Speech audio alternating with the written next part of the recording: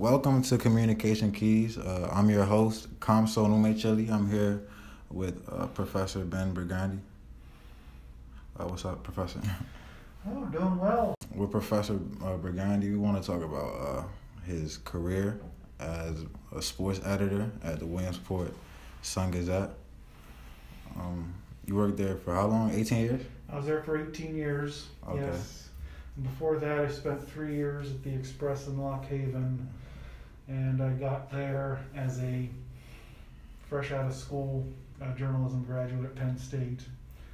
And it was not necessarily the career I was looking to get into at the time. I had more of a broadcast emphasis, but there was enough all-around communication and journalism and writing background that I was able to get the job. And after a few months of making daily mistakes, but trying not to make the same ones twice, I grew into it, was there for 3.5 years until really the Sun-Gazette called up out of the blue and offered me an interview for a position I did not know was open.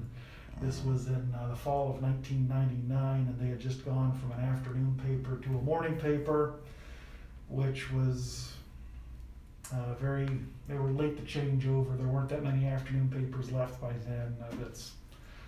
Historically, that had been more common, but they had just changed over, and they were changing some things in the newsroom because of the change. And they called and offered me an interview, and a month after that, I started. And I was there for 18 years until my health went downhill. Like I told you about that in the class before, and I've been doing this since I got better. Okay. So, from school, so you didn't, when you were in school, did you think like you were focused on broadcasting?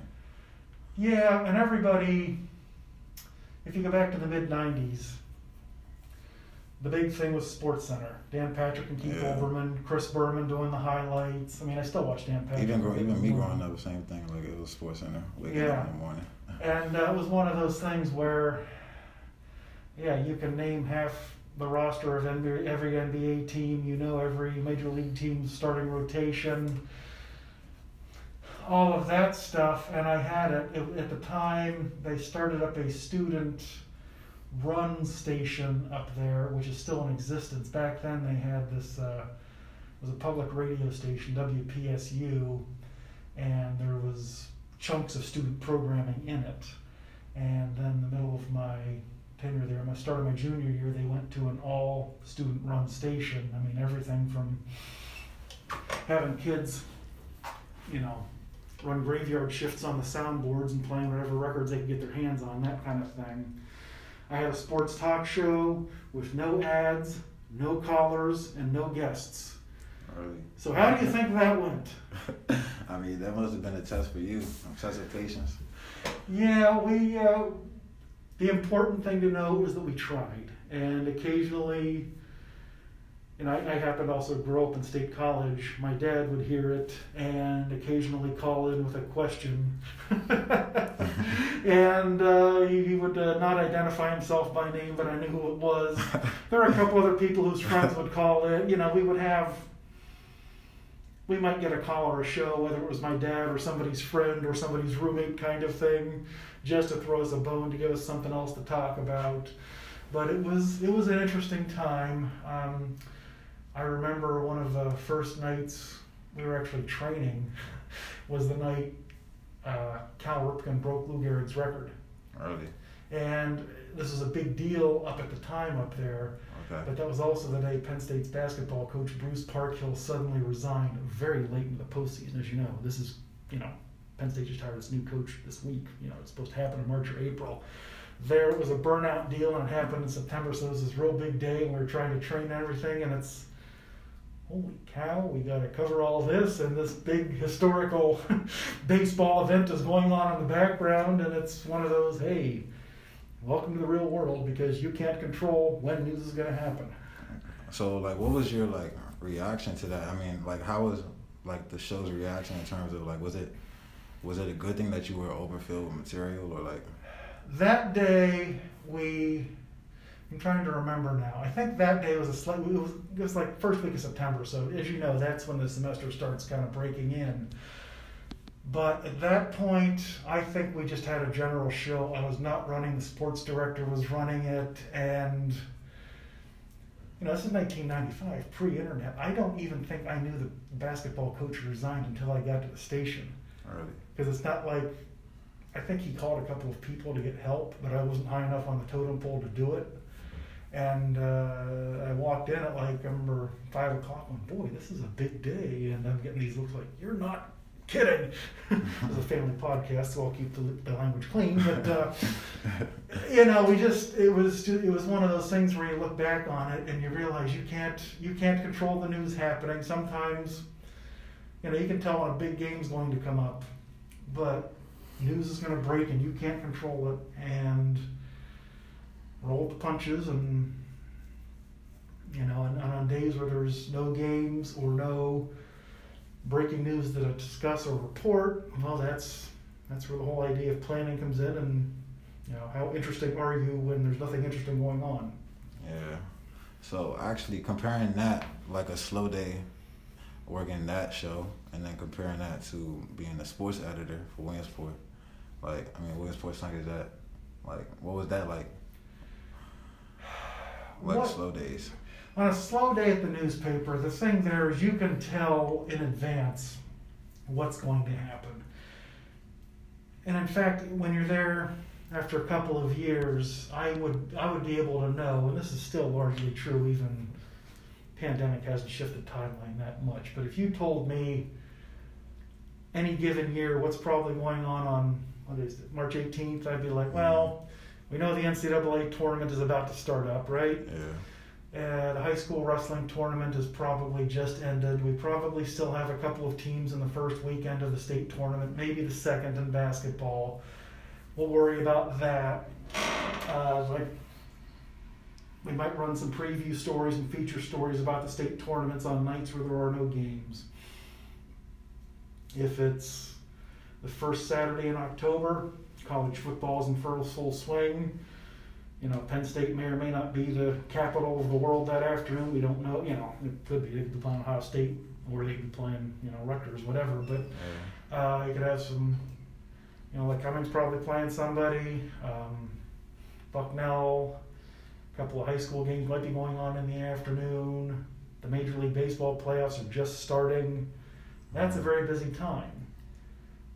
The annual dead period is usually the week after the All-Star break in baseball, because nothing goes on. Oh yeah, I would expect the summer.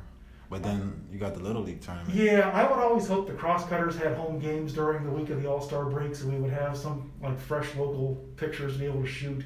If we didn't, then you've got to plan in advance some packages and feature stories. That's where a lot of times you can you just pick your spots. You might work on something like 2 or 3 weeks in advance, a feature story on somebody, or just some kind of takeout piece looking into an issue in sports or something like that.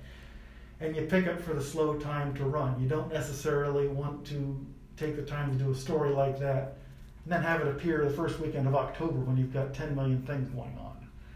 And so getting a feel for the calendar and the way it's going to ebb and flow over the year, that's important. And I'd be remiss if I didn't mention that we don't like things happening in the last couple of weeks of August that have nothing to do with kids from Mexico and Japan playing baseball.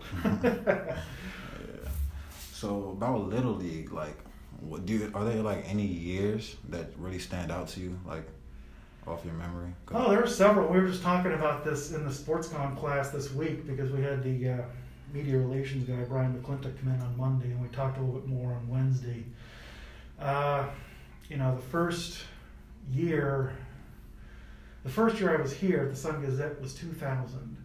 And that was the year a team from Venezuela came here, and they had one bat. They had no money down there, and they came up with one bat, and every Little Leaguer comes in, gets the latest and greatest in equipment and gifts, from bats to helmets to batting gloves to T-shirts to cereal. I mean, it's been going on for 60 years. There's a picture, well, not a picture, but there's an exhibit over at the League Museum of a bike that kids from the first World Series got. It's been going on forever. But no, they came, they got a bat, they won, they beat a team from Texas. And then the next morning, I drove to the Meadowlands and back to cover Penn State, get its butt kicked by USC in the Kickoff Classic. And I remember being so out of gas, having the day after the series, 4 hours in the car there, 5 hours, 6 hours at the stadium, 4 hours back. I swear I fell asleep in the car turning off 80 down there in Turbitville.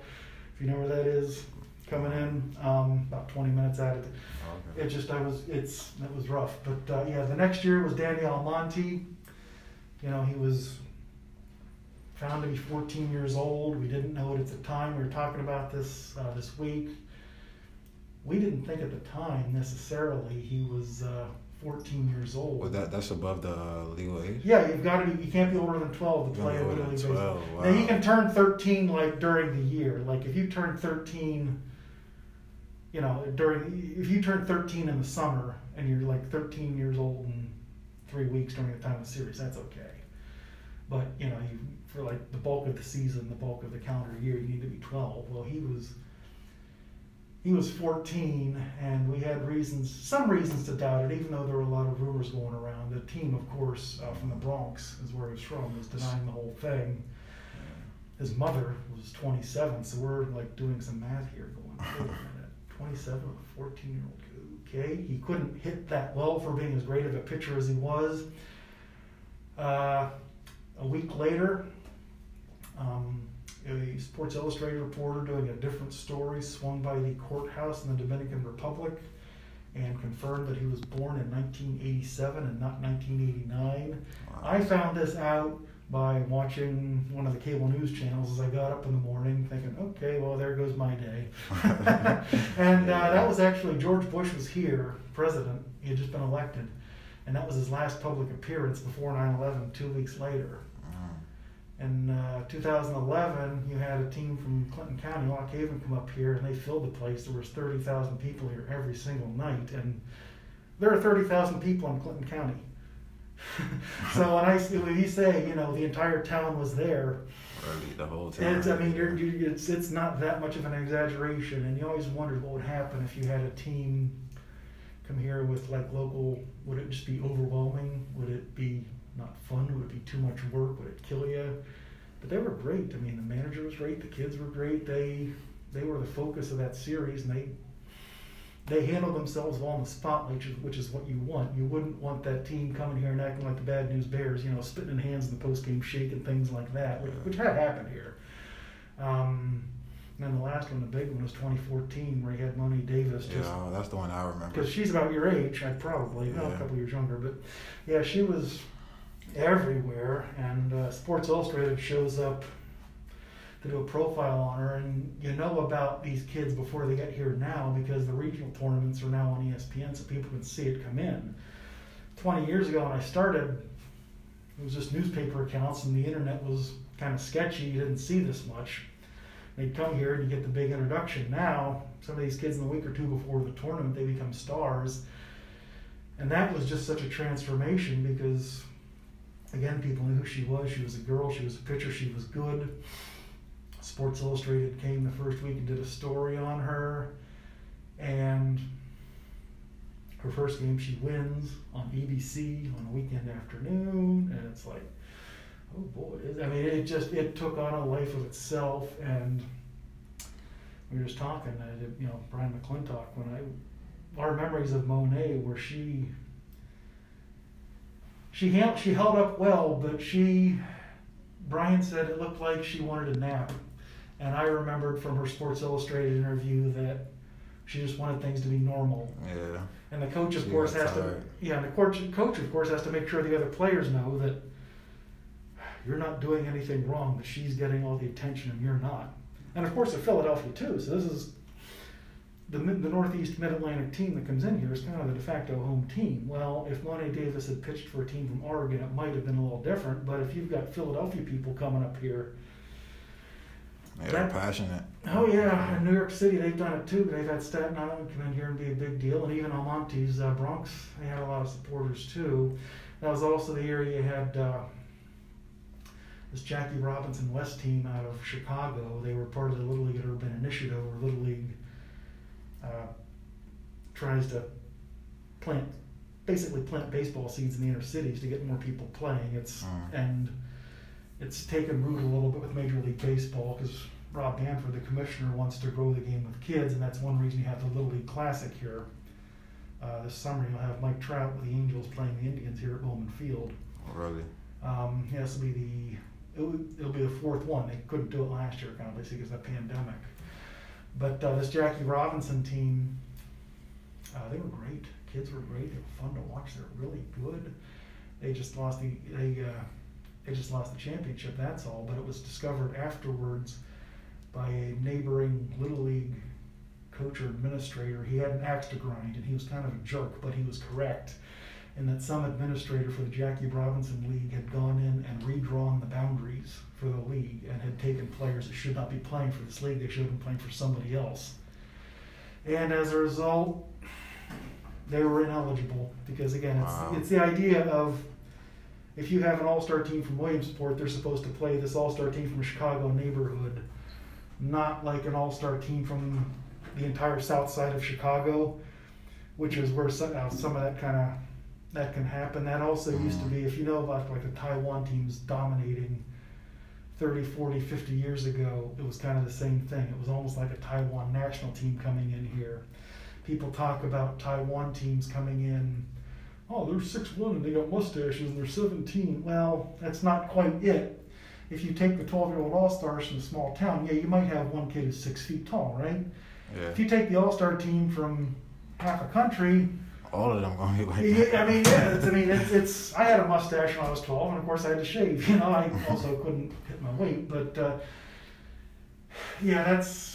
was. So it's kind of sounded like a common occurrence. Like there's people try to like skate by the rules. It happens a lot more at the local level when it gets caught, and Little League is about once a decade now had a problem. Oh, really? And they just try to react to it best they can. And the thing's only gotten better. It only takes more time on the TV schedule every single year, right? And the other one just to mention is Major League Baseball Little League Classic. The first one that came in here in 2017, you had the Pirates play the Cubs. Pirates played the Cardinals. And it went off so well, they've done it every year since. Nobody knew how it was going to be, and then you see the buses, get in the airport and drive the bus in across the bridge over here, and ESPN showing the drone footage of, the St. Louis Cardinals stuck in traffic on the bridge like they're, you and me. And then everybody gets out and it's like, hey, there's Andrew McCutchen. It worked well the first year, so they've done it every year since. But it's far and away the biggest thing that happens here, even if 11 of the other months of the year Little League Baseball is not that big of a deal. And in my time with the sports editors group, it could overwhelm a bigger paper, even if you picked up Lumley Stadium and dropped it in downtown Detroit or something. It would overtake that city, and it was too big for us, but we did the best we could. So, like, going forward, because I've heard that they did make some changes. Not everything is going to be in Williamsport. Did that happen? True? Is that true? No. What they decided, actually, they announced on Tuesday that they're going to basically give themselves 2 months to make a decision. Is what's going to happen, and they've got to do things like figure out. Not only can they have fans here, that's actually kind of down the road, but what kind of tournament can they have? They're actually going to expand it for this year, but they've had to table that. If you consider like trying to get a European champion in here, can you even have a European tournament? Those regionals are played in Poland. Can you get teams from, say, Spain, England, and Italy into Poland? Little League can't control that. The United States can't control that. Poland, England, Spain, Italy, they control that. So they have to be able to figure out what they can do before they do it. But they do have regional tournaments. Southern California has got some, Texas, Georgia, Indianapolis, and Connecticut, which is conveniently in Bristol, which is right there. ESPN's. Well, it was ABC back in the day, but ABC and ESPN joined. It's been ESPN's baby in August, other than training camp hiccups in football. Yeah, that's a pretty slow time for them too. because it's like no sports going on. I mean, even for me, because I'm a big sports fan, like thinking that's such a slow time of the year. I'm so bored. Like, only thing that really, I would say, if you're a soccer fan, it's usually soccer tournaments in the summer.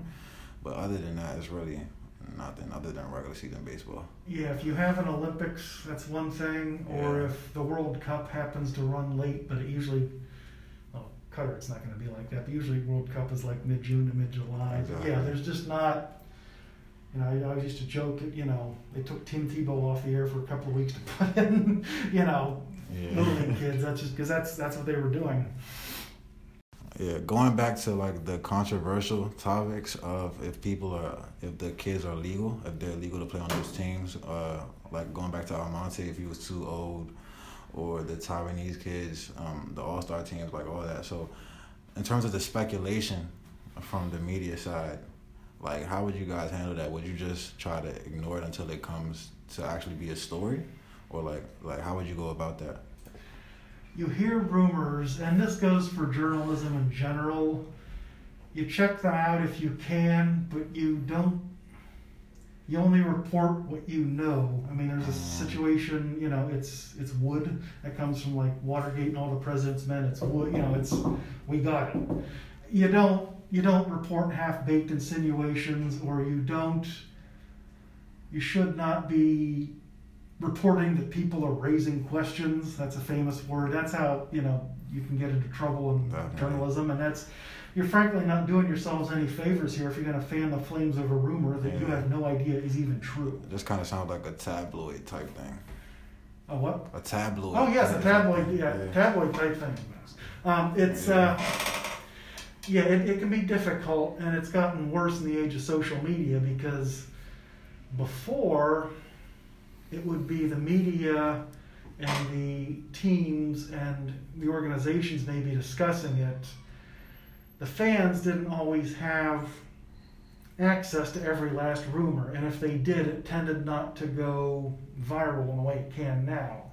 Now, nobody, not Little League, not the NFL, not the Pittsburgh Steelers, certainly not some volunteer coach, and not me or the New York Times. We can't stop fans from wild controversies on social media. And yeah, because people are going to talk at the end of the day. People are going to talk, and the best, most disciplined and simple thing you can do if you are a real, legitimate media person is only address it with facts that you know. Asking questions about a rumor on Twitter is a problem. Passing along things you have not verified yourself is a problem, and it's certainly nothing you should be doing, you know, on your website or in your newspaper. Crowdsourcing opinions can get you into trouble because you're just asking for more people to weigh in on something, and you have no idea who's going to see what, because it just is all over the place. And so the big thing there is just social media has changed a lot in this industry, and for the better and the worse. But the big temptation on stories of any kind of scandals is to give in and give your goods away on Twitter, and also to give away things that are not wood on Twitter that just make your life harder. Yeah. I mean, you want people to believe the truth, but you can't control whether or not they do. And I know you've studied elements of that here, right? Yeah. I think that's like how you uphold like the integrity of your newspaper, or even just whoever's reporting it. That's how you keep your integrity. And just looking at like even recently, I guess the news story is like with Deshaun Watson. I don't know if you heard about that with the allegations there. Like you can't really go either way on it. Yeah, you have accusations by somebody, and they're raised. What happens there in those situations is people report that the teams are concerned about the accusations. That does give the media some cover. Let's also not ignore the fact that the Texans want like 4 first-round picks for him, and that's kind of their negotiating. I mean, I'm under the opinion he might not get traded just because the Texans won't meet anybody halfway, but that's a separate story. But yeah, those are situations where you need to be careful. If you can get the accuser to comment, that's one thing. If you have a police record, if you have a police trail, that's another thing. If like charges were filed against Deshaun Watson over this somehow, Mm-hmm. then you really have something. Yeah. But there's a long list of cases in sports and in daily life where you've got a lawyer or somebody else who knows how to get headlines, getting some oxygen on a story that isn't there. If there are nothing to these allegations, I'm assuming Deshaun Watson's name will recover.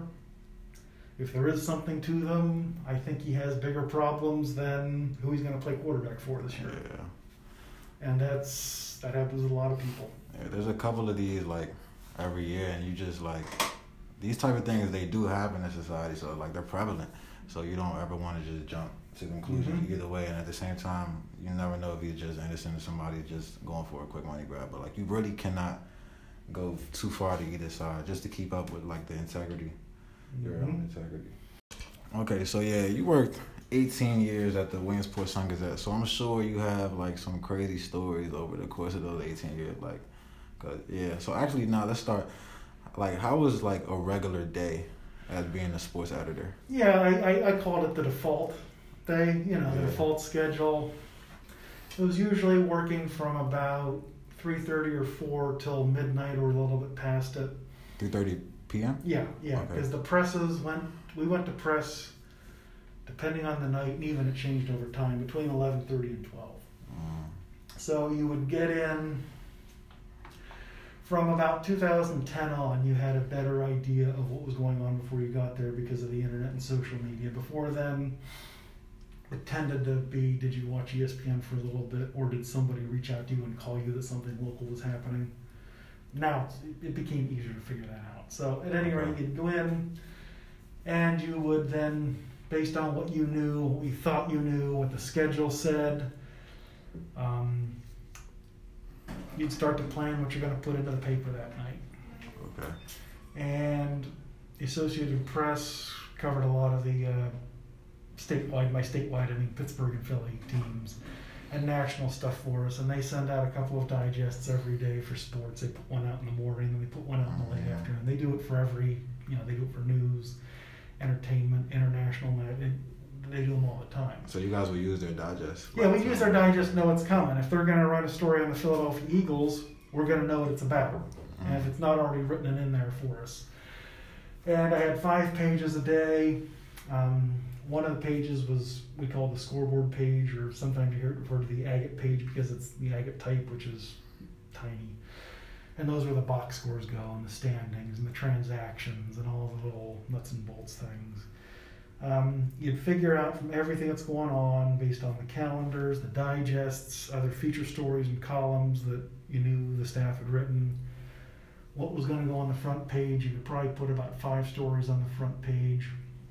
You'd look to see if you were shooting anything that day, like a basketball game that night or a baseball game that afternoon. You might want to blow that picture up big, or you might want to decide what the big story is. If you had something like, the NBA Finals going on, Game 4, you could blow that up fine, and you're fine, even on a local paper. The NBA Finals is that big, right? Yeah. And then you get everything set up. I do the one page that usually just had some briefs on it and a couple of other stories and things in the can. So you would write the one page? No, we would take it off of the wire usually, or we would have some briefs sent in. You might rewrite them, or somebody else might rewrite them. What I would do is I would read the stories to make sure that they were as long as they wanted. If I only wanted a 3-paragraph brief, I might take a 400-word wire story and cut it down to 3 paragraphs. And a lot of times, as I've said, we were talking, the pyramid style, which we got into a little bit with press releases. Most of the times, Associated Press stories, especially straight news reports, you can kind of chop them off after the first 3 or 4 paragraphs and generally be okay. So you might collect, a half dozen of those things, put them in a briefs roundup. Maybe you want to get the Eagles story in and it's run early enough for you can use. And I would just get a page out of the way early in the night, usually by about dinner time. Okay. And then the rest of it tended to be pretty live and big news. The front page would be what was ever going on. I usually had a jump page for like stories to jump, and a lot of times there were ads on it, and you might have to cut stories a little bit if there were too many ads. It was all part of the planning process for the day. And then the last page would be one of the ones at the very, very end, and it was kind of like, we just call it the roundup page, and that was the Major League Baseball roundup. Maybe you pull a Cubs Pirates picture off the wire and use it. Maybe you have another picture from a local event going on, like maybe a photographer shot a tennis match in the afternoon. And you'd have area coaches and SIDs like Joe submit, he'd send in like the soccer, like how many plays Wilkes soccer that day, and on the road he'd make sure we had the box score and a little bit of summary to work with, and high school coaches would pick up the phone and call their scores in or email them in, or back 20 years ago fax them in. And then we would just make box scores out of what they gave us. Usually I had a couple of part-time clerks in there who would help with it, or maybe a sports writer was not out covering a game that night and would help do it. And that would be the last page. Those pages would go out at like 11, 11:30, by 12 basically. Sometimes you get a big event, like you're waiting for a World Series game to end. And baseball was always the worst on deadline, because in basketball and football, at least you got a clock. Trying to get the Steelers Monday night game in, there's 3 minutes to go. You can guess it'll be over in 10 minutes, especially if it's not going to come down to the wire. Baseball, you just root for the ninth inning not to take up 45 minutes, but it can happen. So you might save a little hole on the page for a playoff game or something if you need to, and pretty much hope you get it. And if you don't, have something ready to plug in there if it doesn't get it. You could hold up the presses occasionally, but you're not supposed to. And to be honest with you, sometimes the battle's not worth fighting. If you're going to hold up an entire newspaper over one story, it better damn well be a good one. If it's something like a Monday night Steelers game, they know you're going to hold for it. But there's no reason to hold for a Monday night random Saints-Bears game, So would those battles you're talking about, would they be intense? And would it be between your colleagues, or who would the battles be between? The battles? Yeah. Well, we didn't really fight. We just we didn't fight that much. And I'll be honest with you. I mean, our newsroom was probably about, our corner in sports was probably about the size of 2 full-size professors' offices stuck next to each other. Really? So how many people would there be? 6? 5. 5? Oh, okay. So you'd have, I'd be here, and the guy doing scoreboard would have his computer over there by the umbrella. And there'd be, somebody, well, if you imagine here, somebody all the way out by the doors outside my office. Podcasts are visual medium. Your listeners can understand that. But no, it was one of those things where I felt the need to let people be themselves a little bit, because these are people you might have to spend 8 hours of a day working with. You're not working with them in an office down the hall. You're literally working with them. So when I was hiring people, I went out of my way not to hire jerks. Okay, yeah, that makes sense. Nobody wants to work with a jerk. I mean, if you got a jerk who's in the office down the hall, at least they're in the office down the hall and you can close the door, right? Well, if it's a jerk who's 10 feet away from you, every day. Head for the Tylenol, Yeah. So this is definitely a smaller group than I thought. Yeah, we would, at full strength, we had 5 full-time people and 3 to 4 part-timers, depending on how many hours they worked or how many we had. There were times where we had 2 part-timers working 30 hours a week, and then you couldn't do that anymore. The Health Care Act changed the way a lot of places handle part-timers. And other times we would have 4 people working 10 to 15 hours a week. We hired college kids at the time that would, we had LICO kids, Lock Haven kids that come in for 3 nights a week, 3 hours a week kind of thing. And it depended on the person, the situation, and what it was. But you just had to, but bigger size, a bigger paper, our circulation was about 30,000, and to have 5 people was not full-timers in the meat of it. That wasn't bad. I'd be remiss if I didn't put on the record for you that there are about half as many traditional newspaper jobs as there were 10 to 15 years ago. Okay, yeah. The economy, you went from the dawn of the internet and an original recession after 9/11 to the financial collapse of '07 and '08 that really gutted advertising. And at the same time, that was when mobile media picked up. Yeah. And the internet just became more and more pervasive in daily lives. And nobody really buys like newspapers anymore. I mean, you were born in what, 2000? 99. 99? Yeah. Yeah, I used my first high-speed cable internet in 1999. I'm just thinking out loud here. You probably learned to read well enough to read a newspaper 05, 06. Yeah. And by that time, even you could get most of what you wanted to online. I mean, when you were 5 years old, I had a BlackBerry. Maybe your parents had one too. Yeah, my mom had a BlackBerry. Yeah, and so you could get information that way. And so yeah, newspapers. One of the issues newspapers have is, they're trying to run a newsroom that publishes a newspaper and a website at the same time, and there are certain fixed fundamental things you have to do with a newspaper, like meet newspaper deadlines so you can go to press. If you run a website, it's 24/7, and you're liberated from having to produce a newspaper. If you're a sports editor for a place that does not have a print product, your day is completely different. It is completely structured around the events and when you want to upload things onto the web for maximum traffic. A lot of the time in sports, it's when games are being played on game nights, and also during the day. Like you're competing with people doing their jobs. There's an old saying that if you're going to compete with somebody doing their job, you can't lose. So if you're putting good sports information out there at 1 o'clock in the afternoon on a Thursday, well, am I going to read about the NCAA tournament, or am I going to tackle this spreadsheet? That's a tough call. Yeah. So it's the kind of thing where how much goes into pot A and how much goes into pot B, and the editors and reporters can't always control that. Sometimes that's controlled by the newspaper's management. And other times it's a corporate decision. My theory on print going forward is that it still has its place. I just think print editions need to worry less about yesterday and today and more about tomorrow. From a sports standpoint, what does that mean? The NCAA tournament's this weekend, right? I think in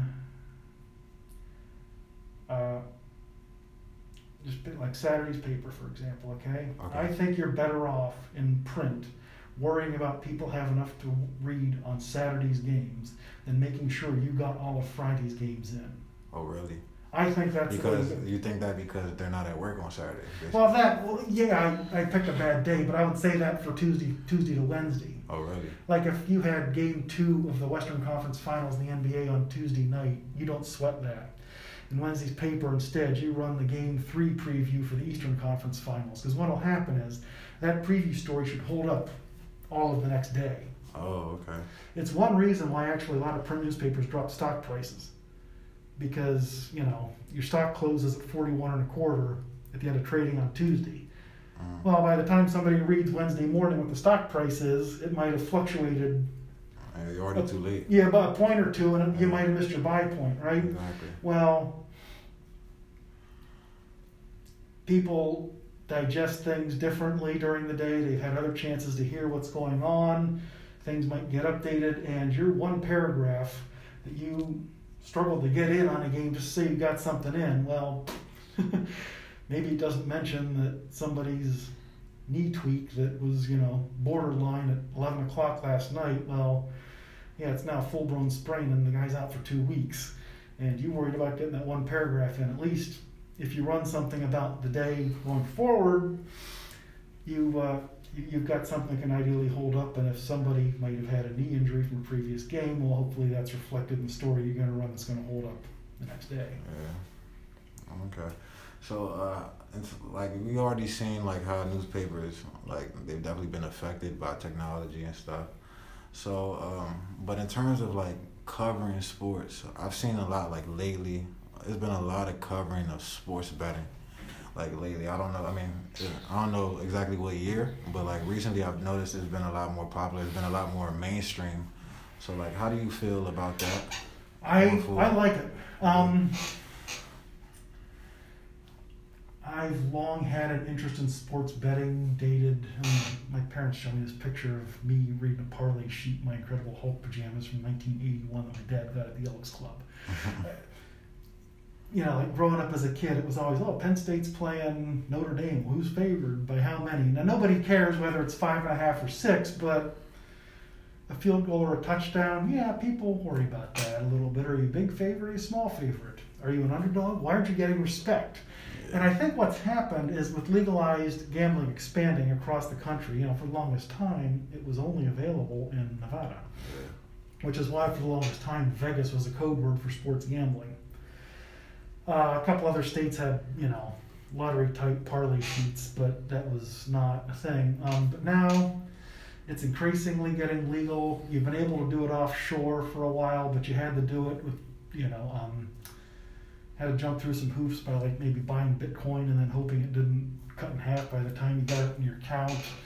But yeah, with legalized overall sports betting, yeah, the most important thing you need to remember if you're the media is regardless of what you're doing with it, consider it financial advice, right? Yeah. Jim Cramer, he gets into trouble when he says this stock's going up, up, up, and then it tanks, right? Well, you should be doing the same thing. If you're going to say that, you know, Gonzaga's going to win the tournament, you know, bet on them, and they don't win, you gave bad financial advice. Now, there's a fork in the road here. You can use gambling for entertainment purposes, like you can talk about your picks and try to make it fun, or you can go with serious financial advice. Like pro gamblers, you know, these are people that, you know, have $1 million bankrolls and are barely squeaking out a living. Really, most people don't win at this. It's definitely tailored to the book. Yeah, you need financial knowledge there if you're gonna, you know, bet. I mean, they talk about things like shopping around and going to different books. You know, a big example is: are you going to bet the Eagles to cover a 3-point spread, or can you only get the Eagles to cover 3.5? That makes a big difference because 4% of all games in the NFL are decided by 3 points exactly. So that means 3.5 points. If you're not going to pay attention to the exact spread, you just cost yourself a 4% chance of winning. So you can get real into the financial and mathematical nitty-gritty that I don't think the general public cares about. The other people, for entertainment, you just need to be responsible with them and say, bet small amounts, I think. Beer money. Yeah. I mean, I even said to the class the first day, I don't know who bets. I know some people here do, which your choice. But I said, Brent Musburgers even said this too, so I kind of say he says that you should do it. If you're going to bet as a college kid, like $5 a week, $5 a game, that is it. Do not do this $100 Cowboys all the way kind of stuff. That's just going to kill you. I mean, and I'm sure you know stories of, you know, people own a fraternity, some guy, a fraternity brother, knows a couple $1,000 because they were just certain that Duke was going to cover last night, right? Yeah, you're dead in the water. Yeah, the books always win. That's one thing you got to know about sports, but in the books you will always win. But people want to know about, people are interested in it, but also at the same time providing detailed gambling information. Picks for fun are one thing, but you should just be honest about it, like post your record, right? Hopefully if you're gonna print a line and pick against the line is available the time you publish. And there was one other thing I'm trying to think of that is a big point that is important. And I'm drawing a blank. You're giving people financial advice, and you've got to be honest with them. And yeah, that's really it. You've just got to be honest with what you're doing, and don't mislead people. Don't put lines out that aren't there. Oh, and also the other thing is, like, the print newspaper is a source of gambling information. Again, you publish the Eagles as a 3-point favorite in Wednesday's paper. By the time I see it, and I might want to actually bet on the fact that you've got them as a 3-point favorite, and it's gone up to 3.5. Well, that's the same thing as the stock price going up a point or two, right? Yeah. No, it's different if you're a local bookie who just takes the morning printout and says, okay, I got the Eagles at 3 today. You know, but it's going to get bigger, and I think outlets have to decide, are you going to go down the wonky financial thing where, God forbid, the readership learns something with their limited attention span, or is it going to be fun in games? But either way you do it, I think the ethical thing is to approach it like you're giving financial advice. And I think one important thing, definitely, especially with the fact that it's becoming kind of prevalent, like on TV, on the internet, I think it's important to know like when to step away, even when you're seeing all that stuff. Like, it's definitely important to know when to step away, because I mean, at the end of the day, it is like finances. So yeah, and I put this on the introductory slide about gambling. You know, it might be your hobby, but it's somebody else's livelihood, and the people that win bet numbers, not teams, not players. Exactly. It's all about like the value in each line. Yeah.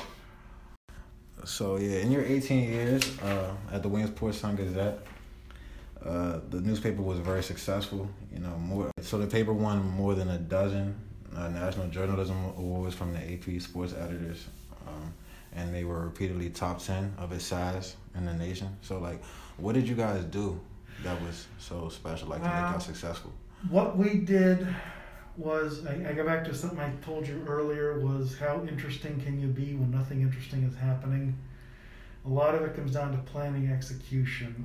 The way a lot of those contests tend to work is you would give them editions of things that you chose, and then there would be 2 editions that they chose, kind of like a pop quiz.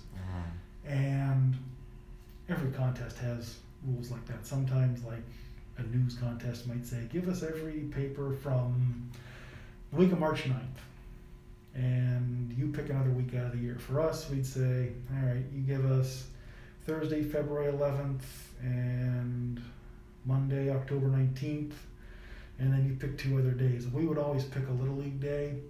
Okay. Because that was when we were at our best, and you'd usually want to do it earlier in the series, not later, because like the fog of war would set in on our staff, and you'd just kind of get confused about halfway in. It's like, what day is it? Who's playing? Where's Mexico? No, literally, where in the world is Mexico? Are they in America? You know, you get kind of dumb. And it's like working in a kiddie casino with all the sugar shock noises going on over there. It's hard. It's about the worst working environment I can think of. But yeah, we would put our best foot forward there. We'd cover the heck out of that thing. Not only covering the games, but thinking of good enterprise and feature stories to write, cover some issues. And then we'd have to put out a regular sports section, and we'd always try to put we could never cover high school football preseason properly because of this thing. So we'd always try and get a couple of good stories in the can from like early on, and work them in. And so you'd have these really good action-packed papers in the last couple weeks of August. We'd do that. You'd usually pick a good like high school championship kind of thing. And then for the other ones, you know, you either get lucky or you don't, but the way you hedge it there is to make sure you have something local in every day's paper on the front. That's what they like to see. That's just your goal. I mean, you're the Williamsport Sun-Gazette, not USA Today. So even if all you have is, you know, maybe all we had really going on a certain day is the like coming soccer games. We're going to cover that. Maybe we'll play it up a little bit. That's something that you put your ball out on the fairway for that day, kind of thing. You know, and or maybe a day where nothing's going on, you save a feature story and run it. Maybe you blow it up.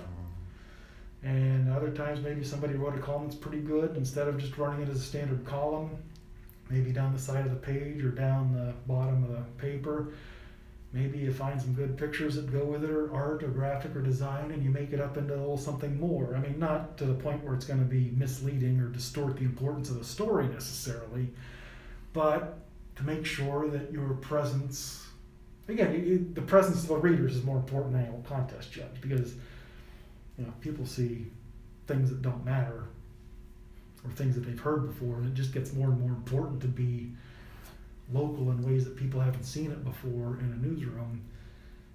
The more you're doing that, the better off you're going to be. So when those dates would get announced, you'd look back and go, okay, Monday, October 11th, what happened? Okay, we got some Penn College roundups, and he ran a wrestling column that day. We're good. That literally we think to ourselves, that's enough, And on a given day, if I had nothing else going on, I'd say, well, we're good. You know, people still want to read about Steelers. People still want to read about a Penn State football team. Maybe I didn't write the story, but somebody else did. We'll run it. It was just it just kind of goes back to how interesting can you be when nothing interesting is going on. Of course, you want to make the interesting things good.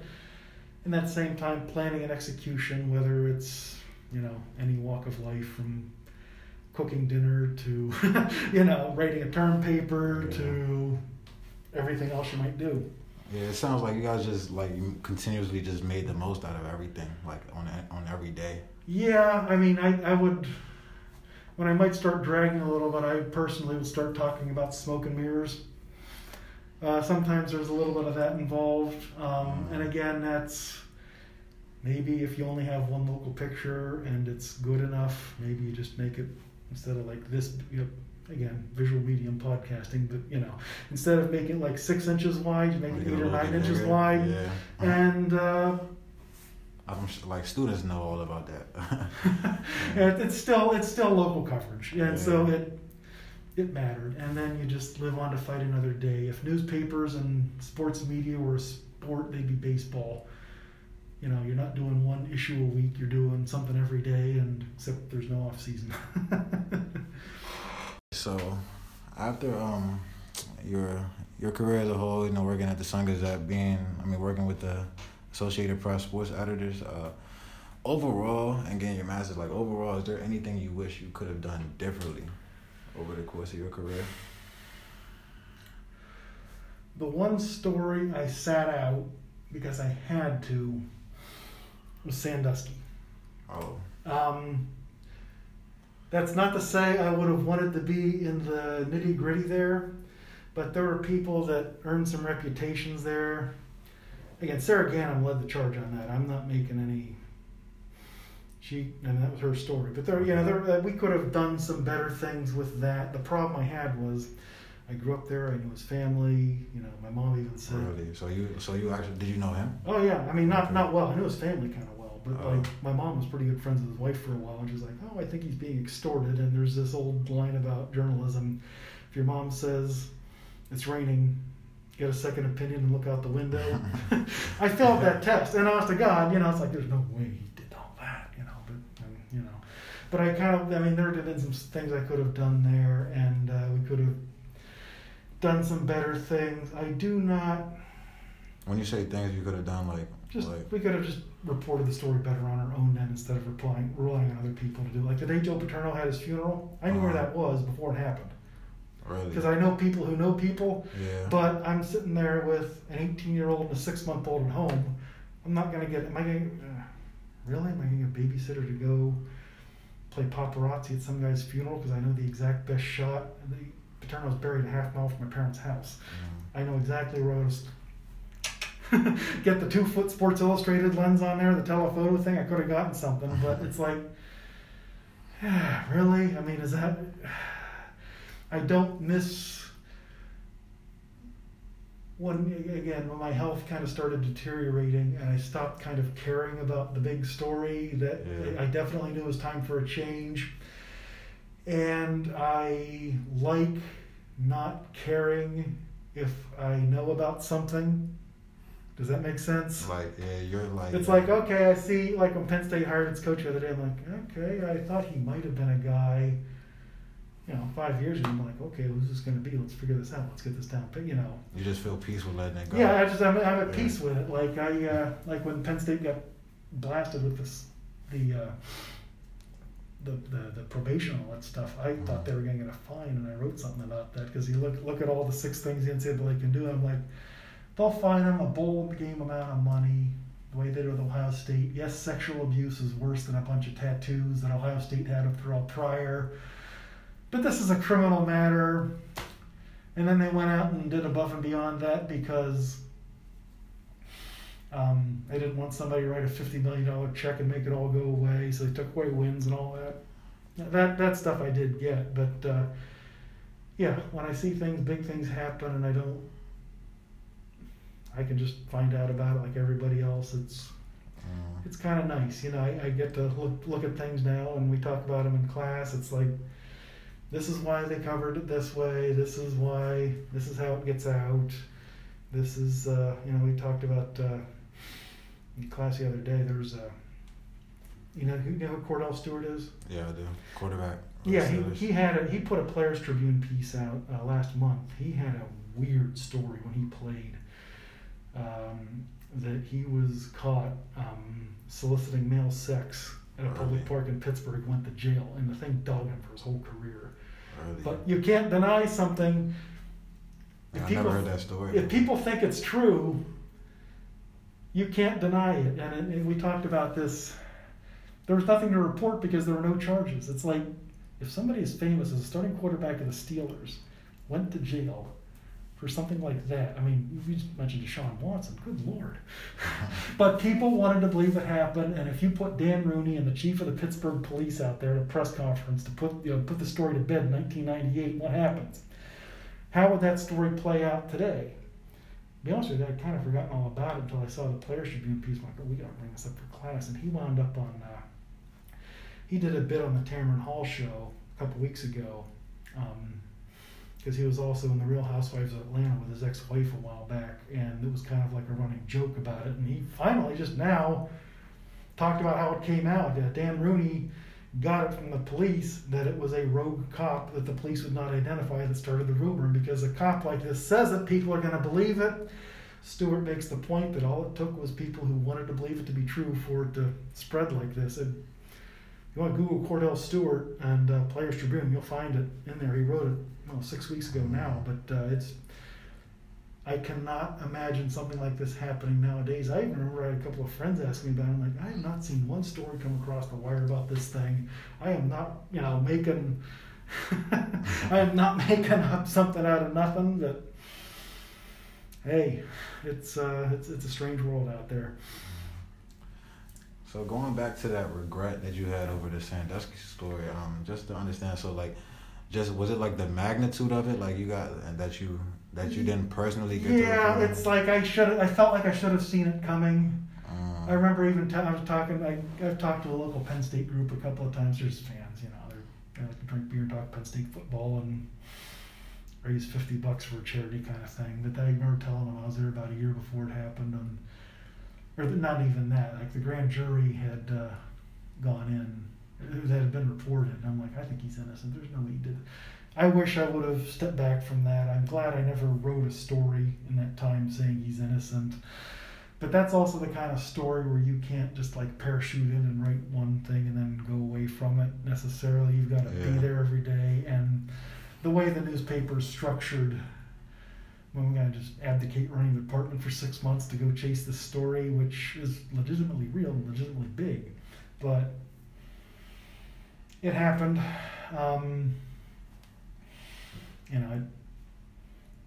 But again, you have to realize your job, even as much as you know, as an editor and not a reporter. And if it's just beyond the scope of what you can do, there's an internet slogan for blogging, and it applies to journalism too. Do what you do best and link to the rest. Well, as an editor, you report on what you can report best, and then let other people help you with other stories. I mean, we had coverage on it. We just were nowhere near the front edge. That's all. Okay, yeah. I mean, I understand that because that was definitely a big story. But it's not like the kind of thing where you can come in and like you could in theory go to the Olympics and find a story on one day and get the heck out of there, and it would be fine. You can't go into something like that, write a story one day, and then turn it over. Because even like 3 days later, it's still not even just on ESPN; it's on CNN. Everything. The whole thing was awful. One of the Mike McQuarrie, if you remember that name from that mess, the quarterback and the assistant coach. His parents and my parents are neighbors. Really? My parents couldn't get into the driveway one night because CNN trucks were blocked out, and my dad was patting himself on the back because McQuarrie's dad. Garbage cans got knocked all over the place, so one day before work he went out and reassembled them and put them there. And funny side note to that, my brother he's an accountant, and one of his firms that he used to work with did federal work, so he had to get a security clearance, and the feds came around knocking on neighbors before he grew up. And one of the neighbors that was home was McQuarrie. He was visiting his parents. Wow. So the feds come knocking on the door. Mike McQuarrie answers, and according to my mom, there was like a, "What are you doing here?" "What are you doing here?" Uh-oh. And they, not ha-ha funny, but like, "No, I'm here just, do you know this guy from 2 houses away that doesn't live here anymore?" Crazy. Would he be allowed on a naval ship to audit their records?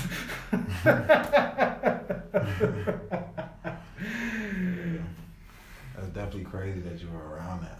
All I could really do was, if I saw things that looked out of whack, correct it so we wouldn't have just kind of inform what we printed and how the headlines worked and that kind of thing. But other than that, I couldn't do a hell of a lot off the field. Okay, yeah, that's all for today, guys. That's the first episode.